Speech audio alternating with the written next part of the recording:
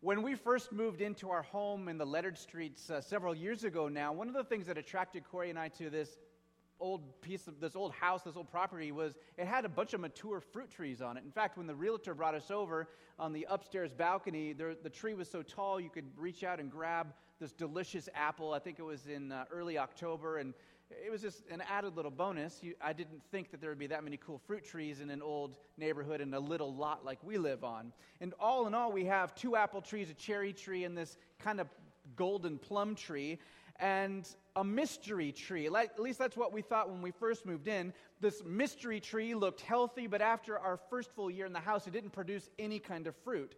It was overgrown, and so I pruned it way back, hoping that next year it would produce something for us. Well, that year, after I pruned the tree, I'm walking around our neighborhood, and 3 blocks down, actually on Kearney Street where we live, there's a tree that looked to me exactly like the one in our yard, the mystery tree. It had the same type of bark, and to my uneducated eye, it looked like the same type of leaf, and this tree was full of delicious-looking plums, plum-colored plums, not golden plums like our other plum tree. So I got in the habit of telling people that we had a plum tree in our backyard. I looked into how to care for plum trees, and I just knew that the right nurturing and all of that involved, this tree was going to produce plums just like that tree I enviously walked by every other day when I took the kids to school. All right, well, finally, at the end of summer, I am tying our clothesline to this tree after it had gotten loose when the kids was hanging on it, and I look up into the mystery plum tree, and what do I see hanging there but a solitary pear? Now, I had believed this thing was a plum tree. I told everybody it was a plum tree. I cared for this tree as though it were a plum tree, and I expected plums from my plum tree. But in the end, what I believed in my heart about this tree did not matter. In reality, I have a plum tree in my backyard, or a pear tree in my backyard. See, I'm convincing myself. The fruit never lies. Plum trees don't produce pears. The popular thought in the days leading up to Jesus' death and resurrection was that the Messiah, that is God's appointed deliverer, would come and rescue Israel from her political oppressors. They expected the Messiah to be a warrior and a king who would get the nation of Israel faithfully following Torah, or the law of God. Instead, Matthew's gospel has been telling us that the Messiah was actually Jesus. And Jesus wasn't any kind of warrior, at least not in the traditional sense. If anything, he was kind of a warrior of peace. He loved people into the kingdom of heaven. He didn't beat them over the head to get into the kingdom of heaven. He stood up against evil, absolutely, but he did it with using words of authority. So when he saw a demon-possessed person, he just said, "Come out." And this demon, this power of evil, would simply come out of the man or woman. And Jesus wasn't the kind of king who was pampered by an entourage of slaves and attendants. He was the kind of king who served and ultimately would die for the sins of the world. On Palm Sunday, we remember that while Israel were looking for what they expected the Messiah to look like, the actual Messiah, Jesus, rode into town on a donkey and was rejected by them. It would kind of be like me expecting plums from that tree I was talking about earlier, and upon seeing that solitary pear, I pick the pear, I look around, I put it in the compost bin, and then I still wait for plums.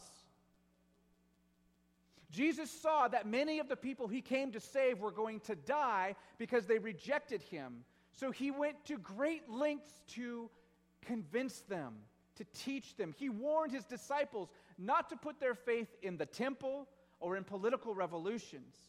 He told stories called parables that warned people that God was coming to judge, and that in order to be rescued, people needed to be putting their faith in Jesus, God's authorized agent.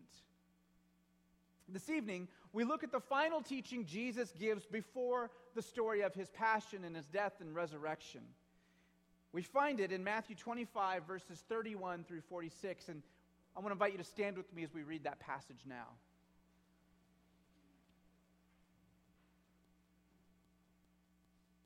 But when the Son of Man comes in his glory, and all the angels with him, then he will sit on his glorious throne.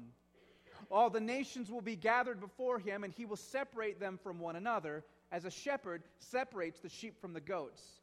And he'll put the sheep on his right, and the goats on his left.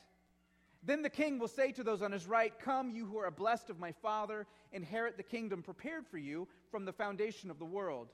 For I was hungry, and you gave me something to eat. I was thirsty, and you gave me something to drink. I was a stranger, and you invited me in. Naked, and you clothed me. I was sick, and you visited me. I was in prison, and you came to me." Then the righteous will answer him, "Lord, when did we see you sick or hungry and feed you, thirsty and give you something to drink? When did we see you a stranger and invite you in, or naked and clothe you? When did we see you sick or in prison and come to you?" The king will answer and say to them, "Truly I say to you, to the extent that you did it to the least of these brothers of mine, even the least of them, you did it to me." Then he will also say to those on his left, "Depart from me, accursed ones, into the eternal fire which has been prepared for you, prepared for the devil and his angels. For I was hungry, and you gave me nothing to eat. I was thirsty, and you gave me nothing to drink. I was a stranger, and you did not invite me in. Naked, and you did not clothe me. Sick and in prison, and you did not visit me."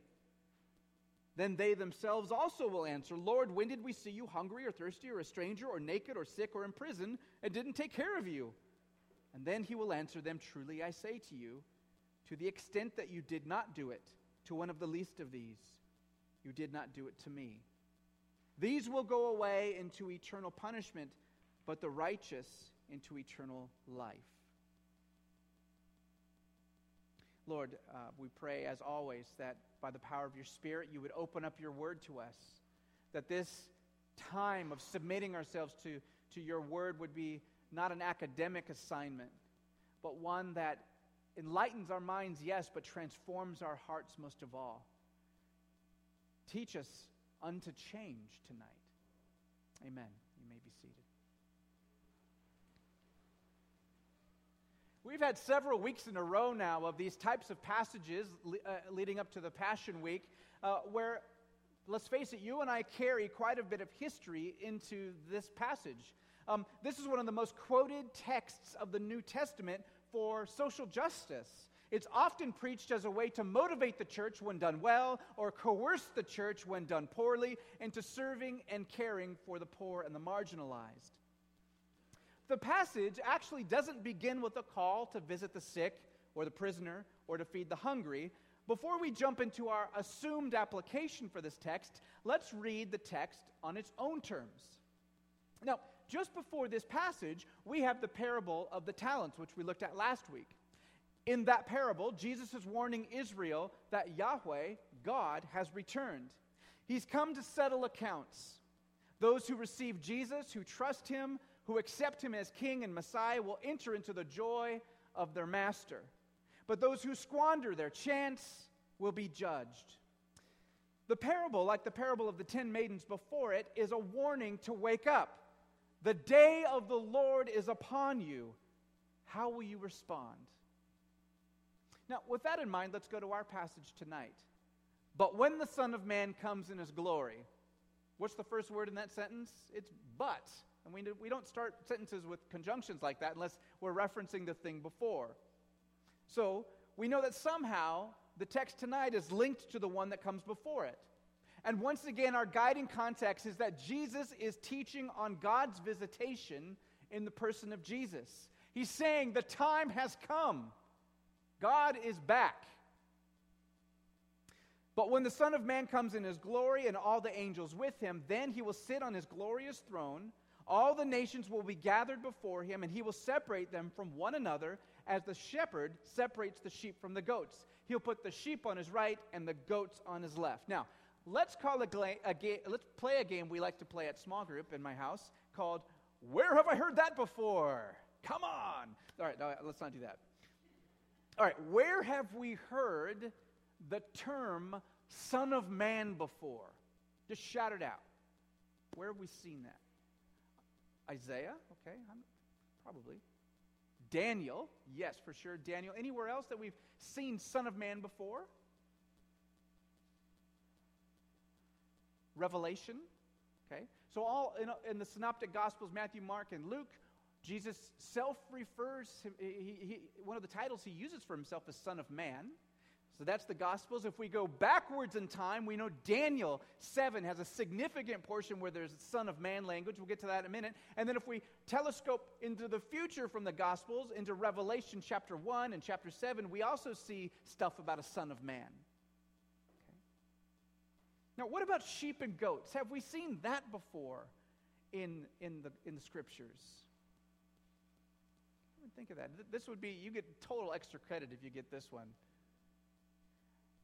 Zechariah 10 has a chapter about sheep and goats being separated, and so does Ezekiel 34:17, and I promise we'll come back to that. But what I'm trying to do is show you here that Jesus isn't just pulling out these metaphors out of thin air, that he's speaking to an audience who is steeped in the Old Testament, who know these references, Son of Man, who know sheep and goats. Okay, so we're going to get to this stuff in a minute.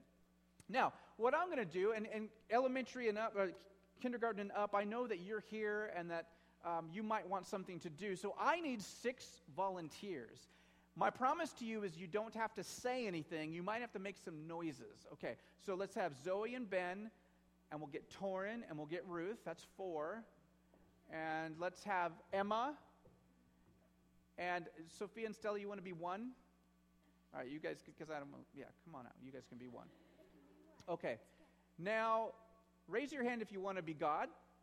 Oh, I think Tor was first. So Tor, what we're going to do, what I'd love for you to do, Torin, is sit in that pew right there. Okay, I'll just sit right there. And then who would like to be the Son of Man? Zoe, I think your hand was up first. So Zoe, what I want you to do is sit in the middle of this aisle, crisscross applesauce. Got that?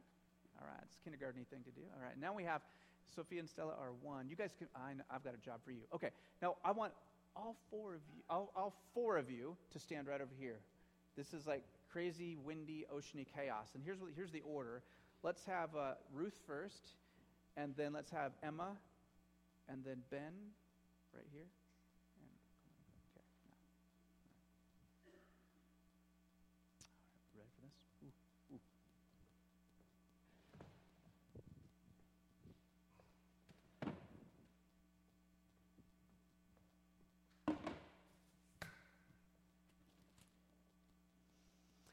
In the first year, I am in Daniel 7. In the first year of Belshazzar, king of Babylon, Daniel saw a dream, visions in his mind, and when he lay on his bed, and he wrote them down and related the following summary of it. Daniel said, I was looking into my vision in the night, and behold, the 4 winds of heaven make wind sounds.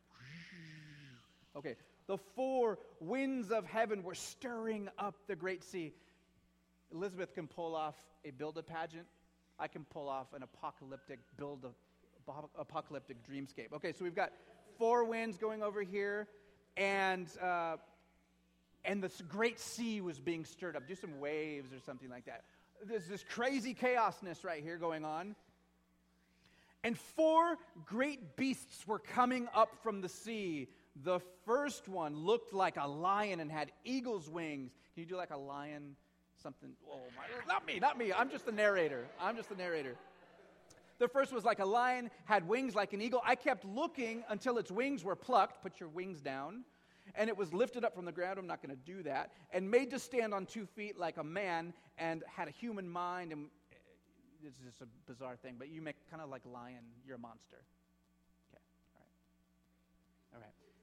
The second one was resembling a bear. Oh my goodness. Whoa, again, not me. In fact, here's a good point. You in the pews right now, and Jonathan standing, you guys are Israel. Okay? And these nations, these beasts represent nations that are oppressing you. Okay? So be a bear to them, not me. Okay. All right. So we've got one that's like a lion that had the eagle wings. Then we have one that's like a bear. And then he heard these words, arise and devour much meat. That's creepy. Yeah, just you're okay. Much fruit. Pretend they're fruit. I know you like fruit. Okay. And yeah, okay, so then we keep going here. After I kept looking, and behold, another one. Dude, you look like a leopard. Can you do some leopard? Some creep.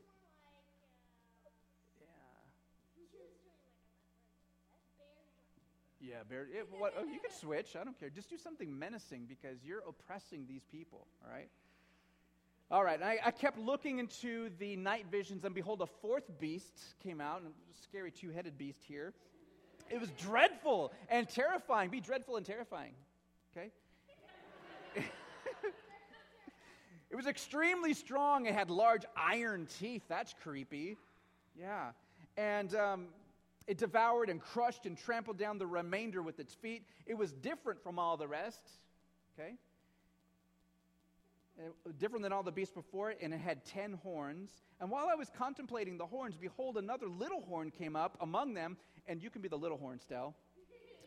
And all the 10 horns were pulled up by their roots, but behold, this little horn possessed eyes like a person, and a mouth uttering great boasts, like na-na-na, boo-boo, we oppress you, okay?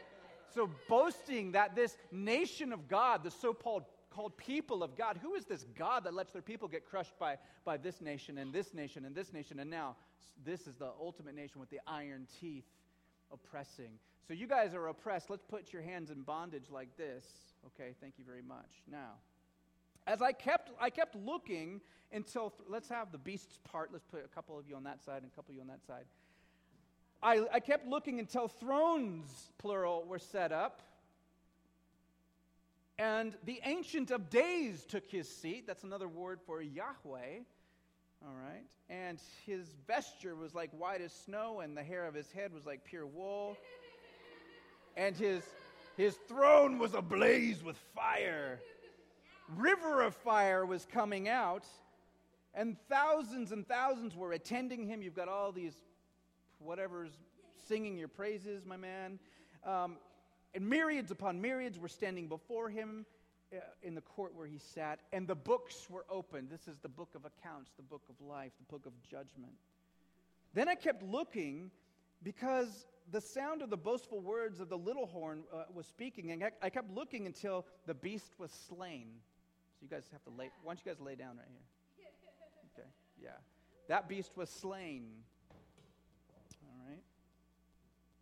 I kept looking until the beast was slain and its body was destroyed. It's like in that river of fire, it's all burned up. And as for the rest of the beasts, their dominion was taken away. So you guys go like this now. You are shackled up, and you guys are free. Yay! Dominion was taken up. Now I want everybody to point at Zoe, because this is the Son of Man. And what the Son of Man represents is collective Israel. The Son of Man represents the fulfillment of everything you were created to be. You were created to be blessed, to be a blessing to the world, so that other nations would want to come and know Yahweh, your God, because you were so blessed. And you thought that promise was taken away because these nations had been oppressing you, but now Daniel is saying that one like a Son of Man is going to come and be everything you want to be. He is going to represent you. And one like the Son of Man came up. Come on up. And she's riding on a cloud. Which direction? Up. Okay. I kept looking into the night visions. Behold, on the clouds of heaven, one like a Son of Man was coming. And he sat, and he came up to the Ancient of Days and was presented before him. And to him was given dominion and glory and a kingdom, that all the peoples, nations, and people of every language might serve him. And dominion, his dominion is an everlasting dominion which will not pass away, and his kingdom is one which will not be destroyed. And if we keep going in Daniel 7, the Son of Man is seated at the right hand of the Ancient of Days, of the Father. Okay? When we hear Son of Man, okay, when Jesus calls himself Son of Man, is it any mistake that he was arrested and tried for what cause? Blasphemy. Okay? So this is a serious thing when Jesus is calling himself Son of Man. By the way, in Acts chapter 1, what happens to Jesus? He goes up in a cloud and is seated on the right hand of the Father. That is what we celebrate on Ascension Sunday, by the way. Let's give these beasts and a very big hand. Thank you. Thank you.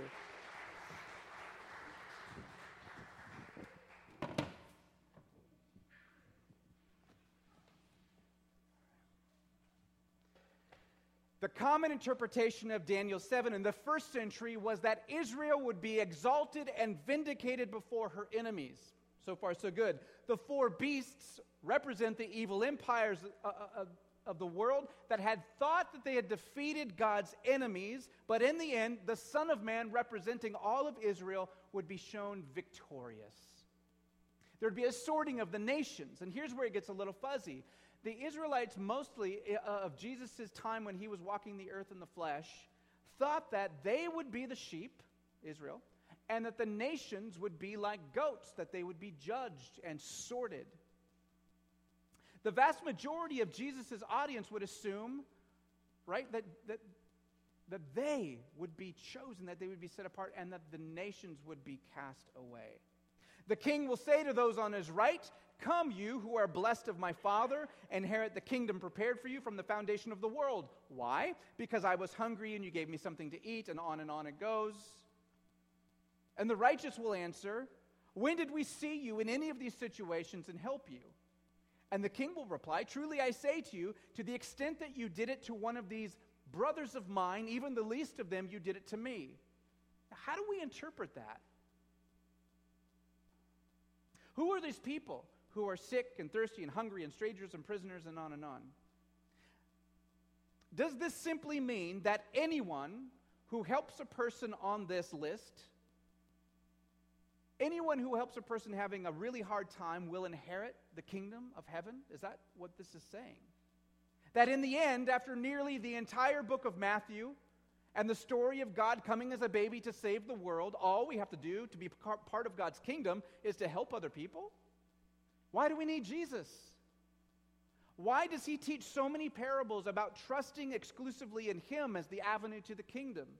Why does he say that he is the way, the truth, and the life, the only path to the Father, if it were just serving people that got you into the kingdom of heaven? And why would Jesus submit to crucifixion if all we need to do is start a meal ministry or a prison ministry or a boarding house? Why? Exactly. It doesn't make any logical sense. So what is Jesus saying in this teaching? To understand this passage, we have to look at the line, "Truly I say to you, to the extent that you did it to one of these brothers of mine, even the least of these you did it to me." Who are these brothers of mine that Jesus is referring to?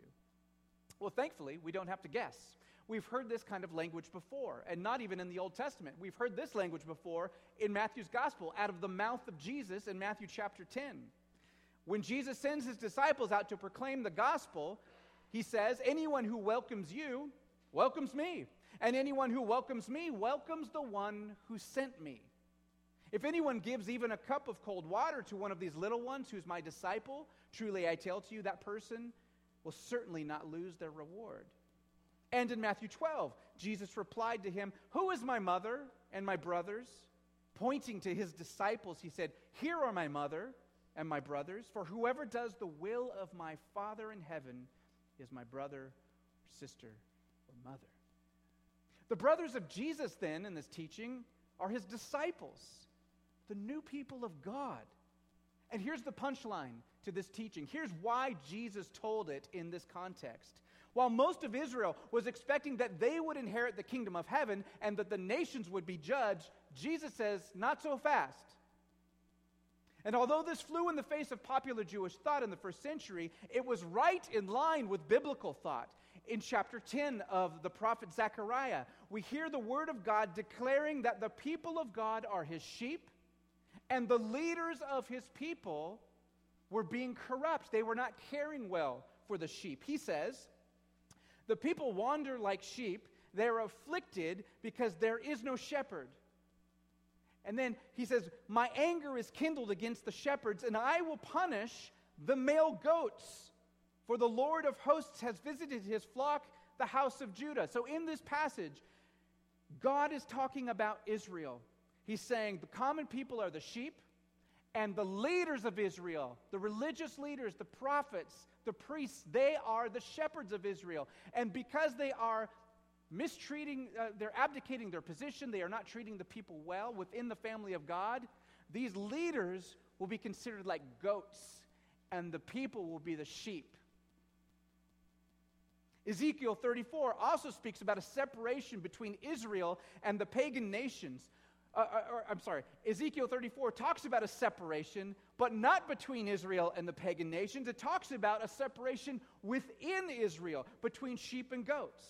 That is, between his faithful people and the corrupt leadership. Okay, now here's where the payoff comes. What Jesus is saying is that there's a new people of God, and that it consists of everyone who puts their faith in him. Not just ethnic Israel, but anyone in the world who places their faith in Jesus. So the truth is that Jew or Gentile, slave or free, man or woman, anyone who cares for my brothers, anyone who meets the needs of my disciples when they are in need, will be part of the kingdom of heaven. What he's saying then is anyone can get into the kingdom, and shockingly, anyone can be excluded, even Israelites, if they fail to place their faith in Jesus. Now, wait a minute, you might be thinking. Isn't that just another way of reworking works righteousness? So you're saying that if any old Joe Blow off the street, whether they've even heard of Jesus in the first place, just treats one of Jesus' disciples well, that they're in the kingdom of heaven without Jesus? No. Here's someone that helps us out. New Testament scholar Craig Keener writes, receiving Jesus as representatives with even a cold cup of water probably refers to accepting them into one's home. And when we accept someone into one's home in the first century, what have I said over and over again? When you share a meal with someone, you're saying you're in, you're part, I accept you, I accept the things about you, I accept your God, I accept what you're teaching.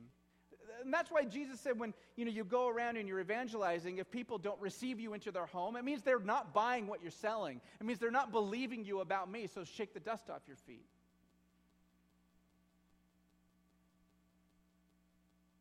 What we're dealing with then is not people simply treating Christians well, but receiving the Christ of Christians, being a blessing to the man or woman of Jesus because of Jesus. All right, that's an amazing reality. Let me illustrate with Scripture. We know from Acts chapter 9 that Saul, who would later become the Apostle Paul, was walking on the Damascus road on the way to persecute the church. And on that road, we all know the story, he has an encounter with the risen Jesus. And Jesus says something to Saul that is earth-shattering. He says, Saul, Saul, why are you persecuting me? He doesn't say, Saul, why are you persecuting the church or my disciples? He says, why are you persecuting me? And what we see there is that when Saul is persecuting the church, he's persecuting Jesus. Jesus is so intimately tied with his disciples that when one of his disciples is wronged, Jesus is wronged.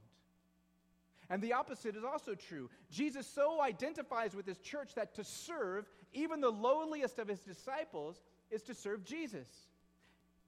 Maybe even especially the lowest of his disciples. Even famous and powerful Christians get treated well by the world. People want to be around powerful people because they could benefit from it somewhere down the road. But to serve the lowliest of disciples, because they belong to Jesus, is true evidence that one loves Jesus. See, I think followers of Jesus, I think you and I will be surprised that we were serving Jesus because it never occurred to us that changing the diaper of a baby down in the nursery, like someone might be doing right now, is serving Jesus. Right? It may never occur to you, Jim Doneth, when you were cooking the meal that we're going to eat together tonight, that you were doing that directly to Jesus. It may not have occurred to you that when you sent that card that simply said, I'm thinking and praying for you, to the person who lost a loved one in this past year, you wrote that card to Jesus. Think of some of these lowly Christians in the book of Acts. Peter was in prison, and later his jailer invited him into his home, and the whole family of that jailer was converted. When Paul was a fugitive, people took him in.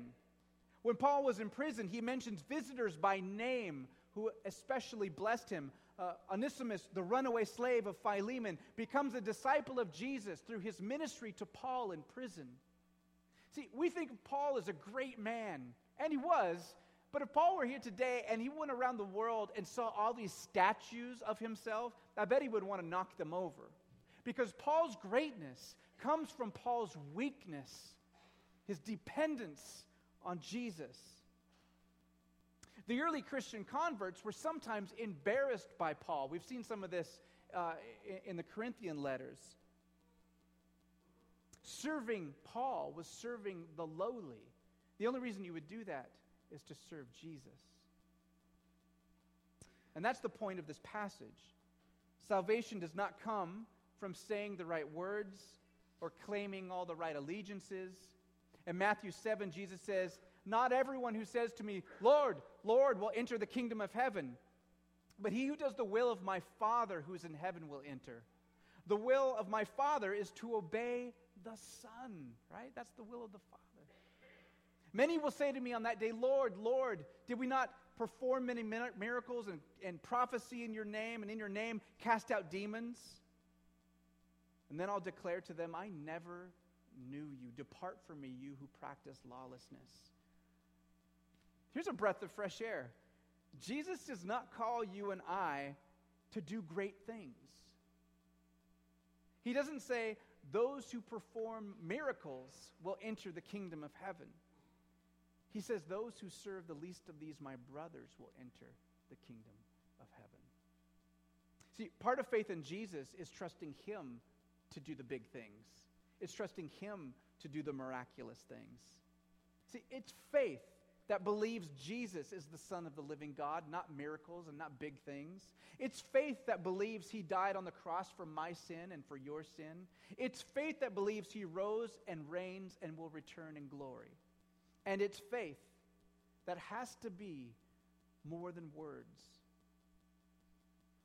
We don't truly love Jesus if we don't feel compassion, if we don't love His church.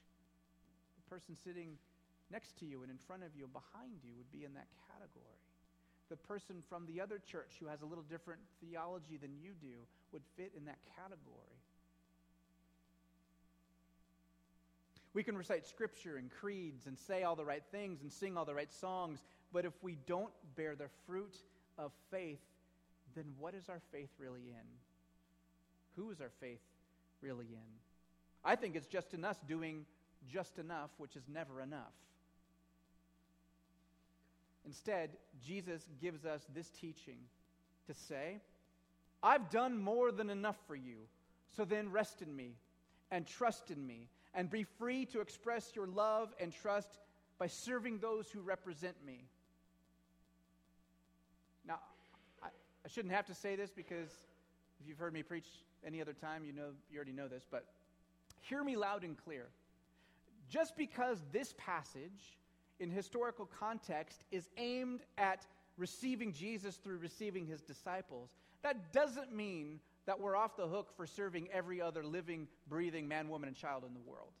Okay? Genesis 1 is all we need for that. Because every single person, whether they're a disciple of Jesus' or not, is made in the image of God. And they deserve our respect. And all kinds of other places in the Bible call us to serve and to love. And that's why we do all the things we do at Leonard Streets and are hungry to do more. Okay? But this passage is about more than service. This passage is about faith. Is it about the faith we proclaim, bearing fruit in service to our brothers and sisters? The world, see, I think the point is the world should look at the church and say, "Oh, how they love one another. How they care for one another. How they are humble toward one another rather than claiming their rights. How they listen to one another rather than go on rants on Facebook and Twitter about how the other one's theology is wrong. Look at how they reconcile their differences rather than holding grudges against one another." I think that is striking at the heart of this thing. And once again, if you're like me and you look in the theological spiritual mirror and you take to heart Jesus, I look at this stuff and I say, I'm failing. I get some of it right. I'm growing, but I still fail more often than not. And once again then, facing our failure, we take heart in Jesus' statement, "Blessed are the poor in spirit, for theirs is the kingdom of heaven. Not blessed are those who have it together, blessed are those who do all this stuff right, but blessed are you when you look in that mirror and you realize, I've got a long way to go. Lord, have mercy. Christ, have mercy. Lord, have mercy on me and on us.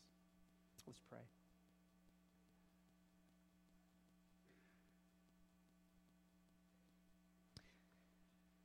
King Jesus, I pray for the fruit of repentance in me and in my brothers and sisters here. I thank you for your ministry, Holy Spirit, of breathing new life into us as we abide in Jesus, of bearing fruit in us, of love, joy, peace, patience, kindness, goodness, faithfulness, gentleness, and self-control. I thank you that there is no law above those things. Lord, we confess to you our gross shortcomings in these areas of truly, truly loving one another well. We hear your call, and we pray, Lord, that the faith we proclaim in our minds and with our mouths and with our creeds, Lord, that our hearts would catch up to those proclamations. Transform our hearts, Lord Jesus, and bear fruit of repentance in us, we pray.